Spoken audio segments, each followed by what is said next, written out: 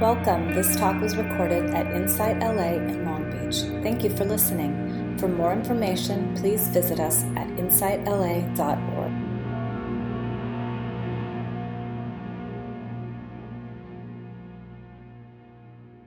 Hello, welcome everybody.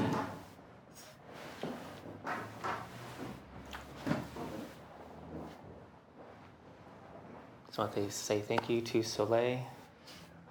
It's very, very nice. And to Kylie, that was beautiful. Yeah, thank you. As many of you know, my name is Casey, and I'm an instructor for Insight LA. I was at an Insight LA teacher training yesterday. I like to say I'm a sharer, and one of the Insight LA instructors says, I'm a student that happens to be teaching. I like that.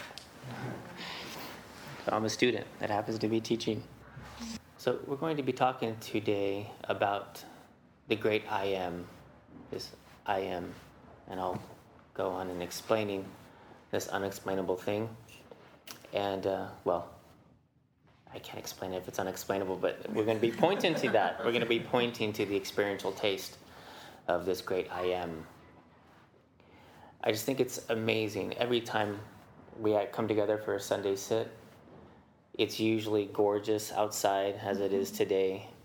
And there's a million things that we could be doing.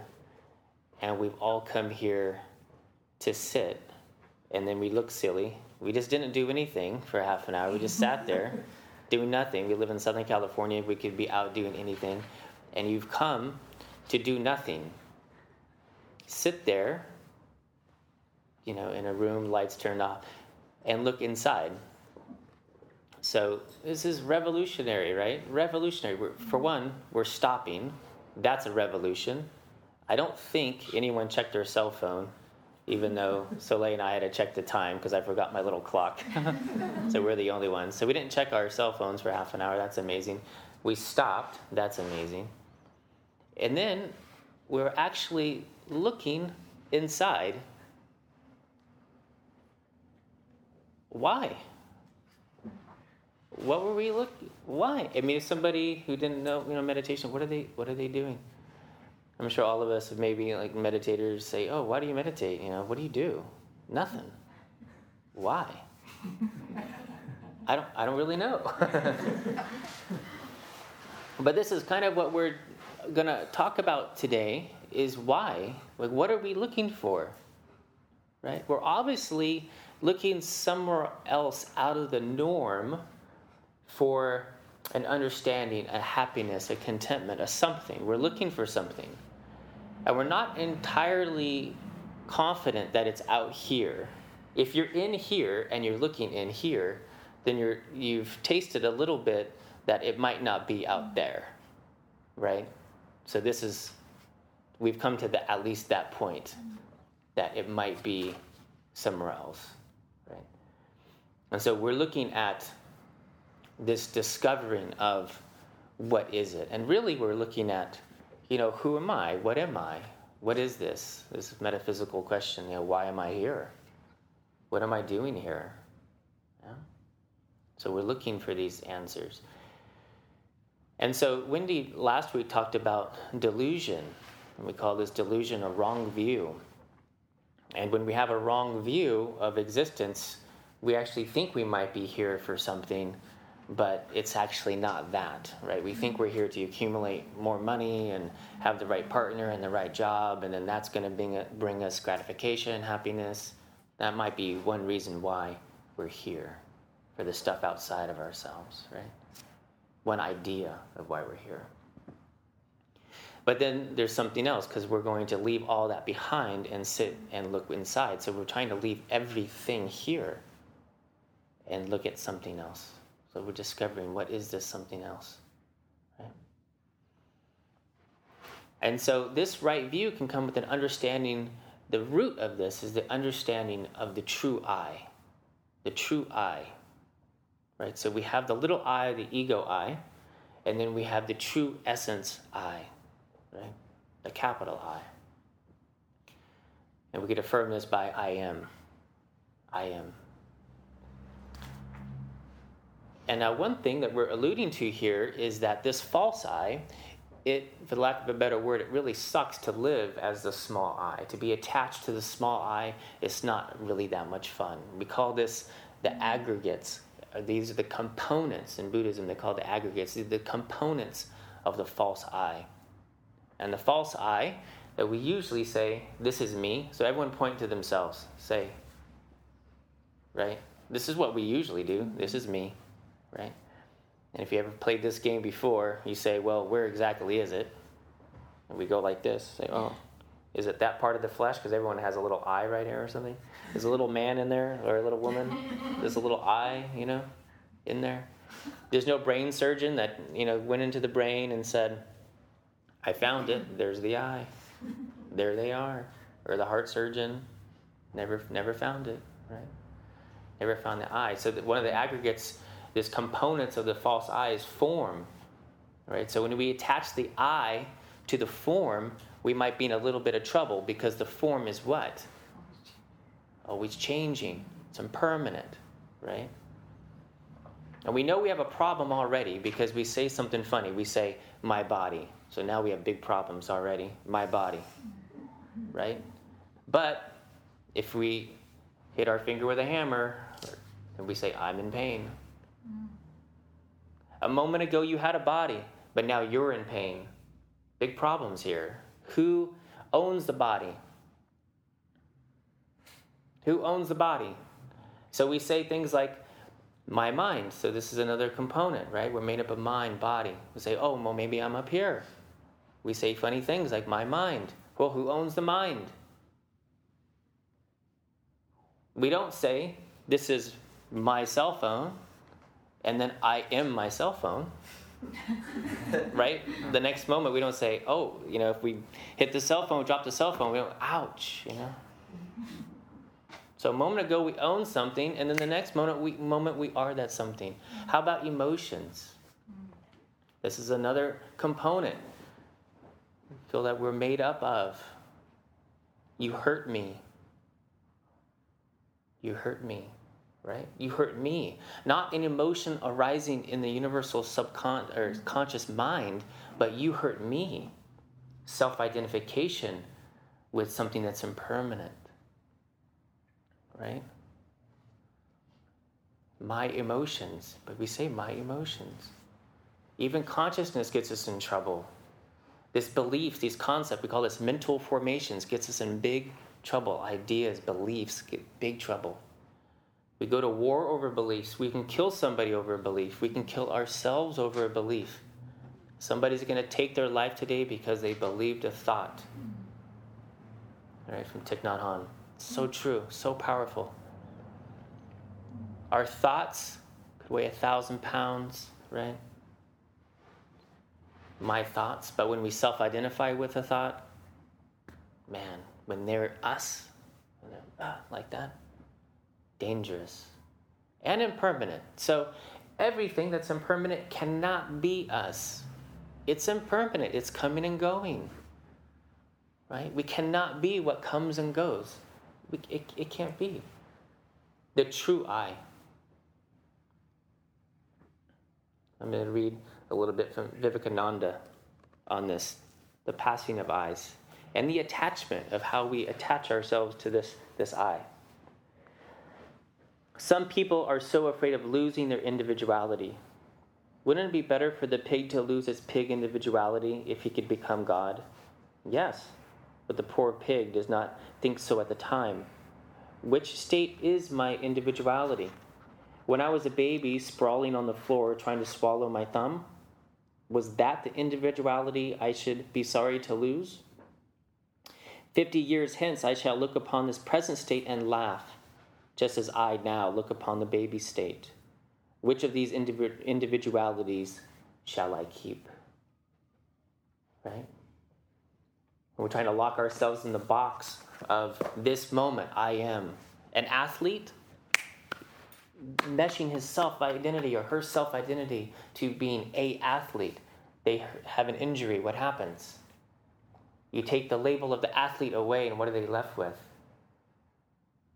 A void of that, right? Because they self-identified with athlete, trying to hold that present moment as the I am that, right? But we're shifting and changing, right? So what we do in Buddhism is we have a negation process. I'm not that. So we call this emptiness training, where we find the substantiality of those aggregates. We look really deeply, and this is one thing that we're looking at, right? Looking at very deeply inside. Oh, what is that? Where do our thoughts come from? What's a thought? How heavy is a thought? How light? What texture? What shape? Where does it abide? Where does it go? It's you. Our emotions, it's you, all these things. Does it have a fixed location? All those things, right? So investigating the substantiality of that one by one, and then what we call it, we say we found the emptiness of it, which it doesn't exist in and of itself. It's dependent arising. It's depending on us saying that it exists for it to exist, right? Everything that we see in this collective I, it takes a label to exist, right? And we've gone over this. There's no phone in the iPhone, right? There's no piece of anything that you could take out that the iPhone's not going to exist any longer, right? And there's no I. There's no fixed I in these aggregates, these components of self, right? I'll read one little thing from Lama Zopa. And I love how he talks about himself in the third person, which is great, because I never heard him say this. It's funny. So he's giving a talk, and he says, in the same way, this body is not Zopa. So he's talking about himself. And this mind is not Zopa. None of these 5 aggregates, form, feeling, recognition, compounding aggregates, or consciousness is Zopa. Even the whole group of these aggregates is not Zopa.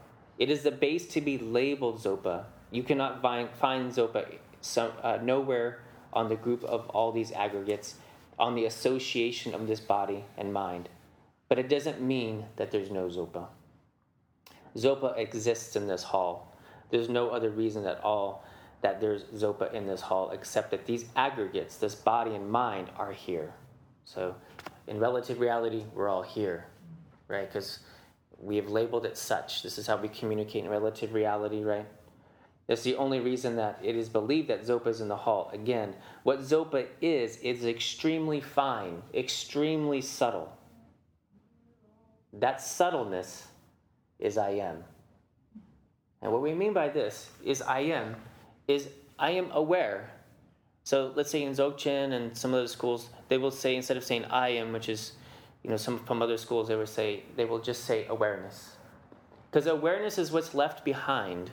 When we let go of the thoughts and the emotions and the body sensations, all these things, what's left? Awareness is left, right? I'm awake. What did Buddha say when he was enlightened and he came upon the first people? They say, are you omniscient? Are you enlightened? Are you a guru? This or that. He just said, I'm awake. This is it. I'm awake. And so if we say I am and stop with this, it's not the ego I am. It's saying I am awake. I am. It's the acknowledgement of your own awareness. I saw a comedian. It was so interesting that this was in his skit. It was so profound and had nothing to do with this, but he just threw it in there. It was like out of the blue. He's talking about the gun laws or something, and all of a sudden, he says the most profound thing. He said just this. He says, I am is all we got. He says, I am is the only truth. He says, after that, it could be all made up. He said, for example, right now, I think that I'm here on stage talking in front of 20,000 people in this big auditorium. This is what I think. He says, but it could very well be the case that I'm in a mental institution right now, staring at a wall, going, woo, doo, doo, doo, doo, doo, doo, like thinking that I'm a comedian, standing up and talking to all these people. And this is true in a very real sense because I am is the only common ground that we could all agree on. There's not one single thought that you and I and all humanity could ever agree on. There's not one belief, right? Because it's a relative reality. It's relative to your mind and my mind. There's no single truth in this dream. Only I am is known for real. Your I am is my I am. Your awareness is my awareness. Unfettered, uncontrived awareness. And this is beyond mental formations, which is another aggregate. What I mean by formation is anything that we think we are, we cannot be. And this is the tricky part about when we go dive deep into meditation and we have these really blissful, amazing experiences that seem so far out of this reality that it must be another reality, yet it's only in no mind that reality exists. It's only if there's still a subject object, there's still something having an experience. We're not there yet, right? Because this statement of I and other, see, just if we stay with I am, I know it's a little confusing, but I am, it's just the awareness part, right? It's not I am other, it's just that. Just this is it. It's undivided. As soon as we divide ourselves with a separate little small I having an experience, that there is even a meditator having an experience, we have divided ourselves. How can we experience oneness when there's somebody being one? Right? It's not one, it's not two. You can't have a oneness experience and have a person or an entity or a feeling having it, right? It's isness. It's isness experiencing itself.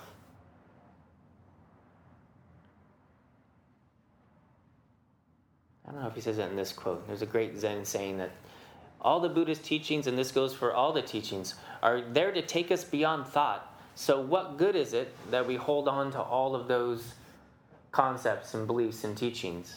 All the techniques and teachings are there to throw away at the end. Mm-hmm. Right? We have to throw away everything we know to know. You have to throw it away. It's a means to an end. The teachings get us to the cushion. The teachings get us here to look inside, right? And then the techniques help us settle the mind, and then we let go.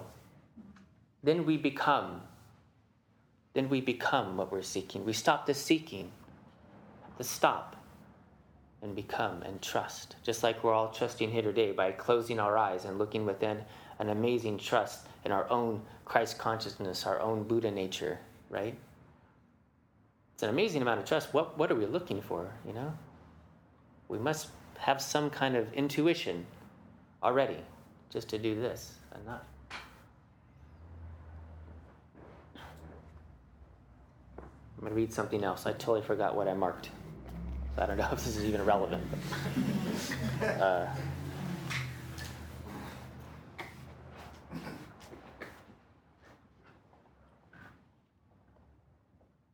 This is from the Zen teachings of, I forget, Charles Krishna. Do you know how to say his name? Huang Po? I don't know. Huang Po. I never heard his name. It's amazing. Life and teachings of Huang Po. The original Buddha nature is, in highest truth, devoid of any atom of objectivity. It is void, omnipresent, silent, pure. It is glorious and mysterious, peaceful joy, and that is all. Enter deeply into it by awakening to it yourself. That which is before you is it. Let me read that again. That which is before you is it. Right here.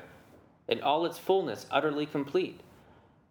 There is not beside, means there's nothing besides this. Even if you go through all the stages of Bodhisattva's progress towards Buddhahood, one by one, when at last, in a single flash, you attain full realization, you will only be realizing the Buddha nature which has been with you all the time. And by all the 4 stages, you will have added to it nothing at all. Right? This is a subtraction problem. We're not adding anything to anything. We're already it. This is it. I am. This is it. I was living at a center in this Geshe, and I really learned Lama. It's a really hard training to become a Geshe. And he was talking, Michael Jackson had just died, and they did a movie about his last tour, and it was called This Is It. That was the name of the movie. And he heard that title, and he was saying, Michael Jackson Rinpoche. He was saying, this is it. This is it. And he, all day long, and I'd see him say, this is it. This is it. And he was so, he really wanted us to get it, maybe this contemporary link, that we could get it, that this is it. We're nowhere to go. This is it. The I am. I am that I am. Like in the Bible, I am that I am. Right? I am the feminine, I am the masculine. The teachers will say this, I am that I am. This is relative reality and ultimate truth all in one. I am that I am. I am masculine and feminine. I'm the dual nature of relative existence. All things form into this material form. And I am thatness. I am the non-dual nature of all existence. I am the nothing, I am the everything. I am that I am. Like that. Tell him I am sent you in the Bible. Tell Moses, tell him I am sent you, I am.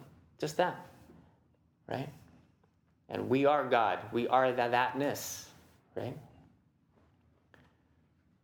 So I'm gonna play a little thing, and I have no idea if this is gonna work. But I'm gonna check it out. We don't know if we can try it. Okay, so even physically I don't know if this is gonna work. We're going to all hang on to this same piece of thread here. I'm going to go ahead and take that and then just pass it along. We're going to go, I think it might work if we go in the rows. Yeah. And then it's going to wind like that. And then back to Zoe. Oh, okay, now. Or to Soleil. This is fine. Oh, go ahead and give me some slack. Give me some slack. I'm trying here as best I can.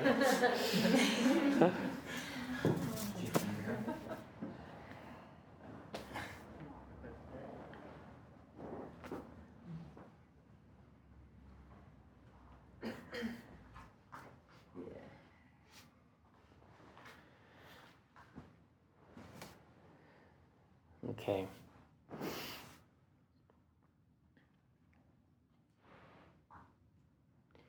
You notice there's no stop and go. Like we're waiting for this, but we're not waiting for anything. Everything's already begun and it's already done, right? Awareness, there's no beginning or end to awareness. Where did your awareness begin? Where did it end? Where does it end? You notice awareness, every time you check into it, uncontrived, it's just hanging out, waiting for you. It's waiting for you to remember. This is what mindfulness means, sati. It means to remember, the Pali Sati mindfulness. It means to remember.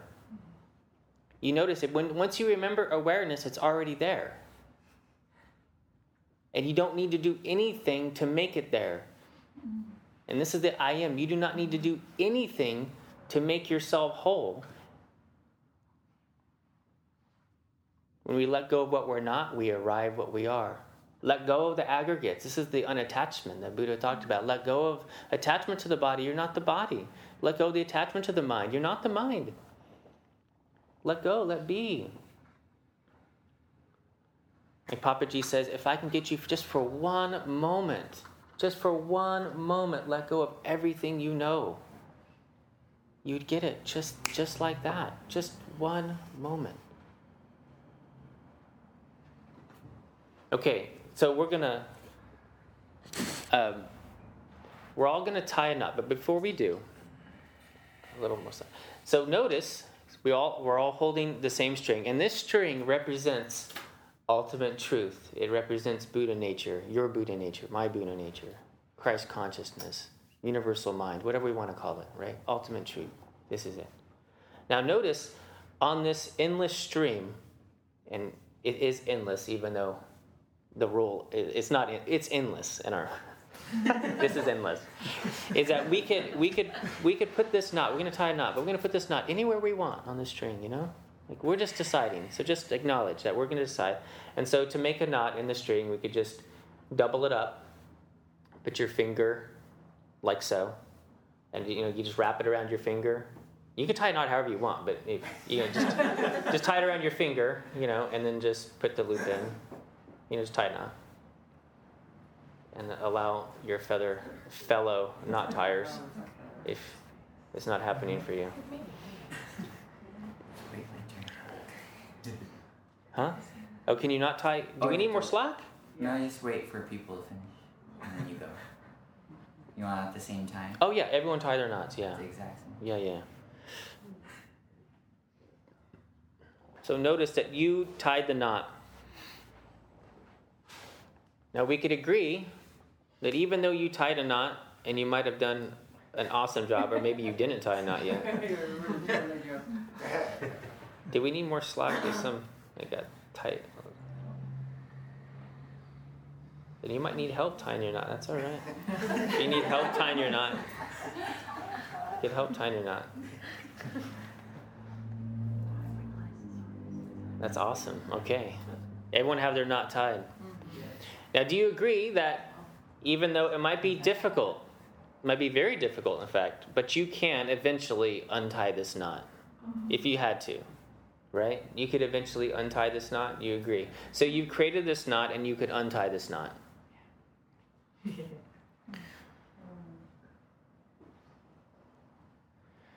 And we also know that in a very real way that even though you tied this knot is not in any way separate from the thread itself.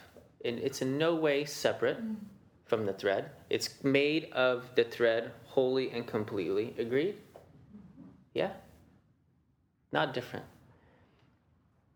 And also, too, that you tied this knot, but the word knot could also mean not, as in N-O-T, like it's not there.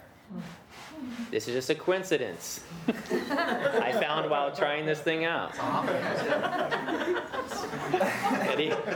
Even though we have a knot, it's not. We have a not. Just a cool coincidence. But also, too, we can say that there's not a knot there. Let's say if we had a small knot in string, we wouldn't say, grab me the string with all the knots, or the knot, right? We could say that this is just string. It is just string, right? That's it. So why don't we maybe just close our eyes for a moment, and maybe still hold the string.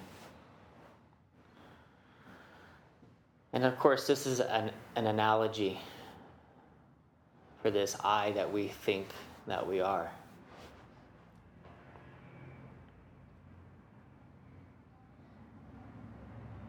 We think that we're this individual knot, and we might be tied up a bit in delusion and wrong thinking, that we cannot see out of this knot that we're tied up into. We cannot see the string. And just allow yourself to maybe feel into this connection point, this own individual I, this own individual knot, but also see how that's connected to not only this string, but to the others just like you that think that they're the knot.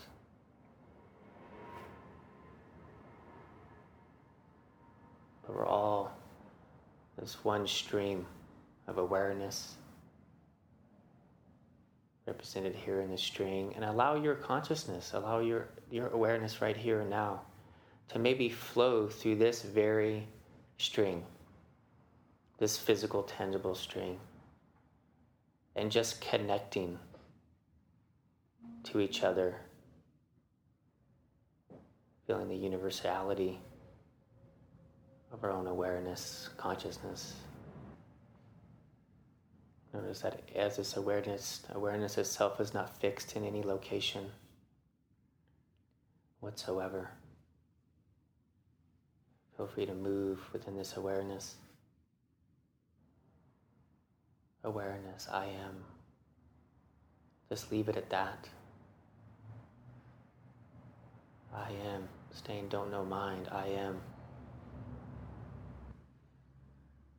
Maybe letting go of the string analogy here for a moment and just resting in this. Bask in the experiential answer of who's meditating, who's looking. Don't follow that thought. Who owns that thought?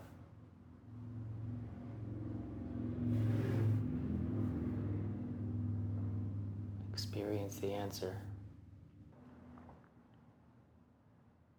Let go, surrender, nothing to do, nothing to achieve, nowhere to go. Throw away the map. You're already at the top of the mountain. This is it. Yes, this. Notice you can do nothing at all, not even grasp a thought and still be. What is this beingness that's still there?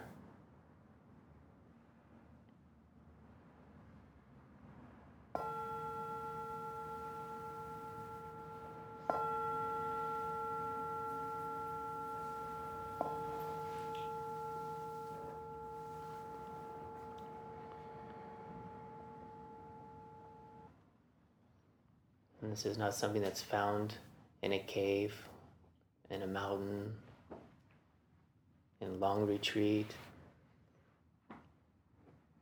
It's right here. It's so close we don't see it. It's right here. Don't need to make an ego around it. There's no enlightened me. There's no enlightened Casey. It's just this. So simple. When we're free of the aggregates, no attachment to the components, right? Not wanting to make a better me, but just that, just awakening to this. So simple, right? It's the most unprofound thing ever. The most profound thing is so unprofound. So simple. It's just that. We overthink it, overanalyze it, overstrive. Just this.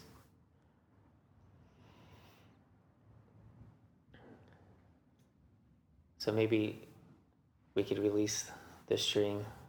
How was that? Was that fun to do? I don't know. Is it okay? It's actually pretty profound, actually. It's something like this. Pretty profound. And what's that? And you unknotted it. We could do it anytime. We could unknot ourselves. Wonderful.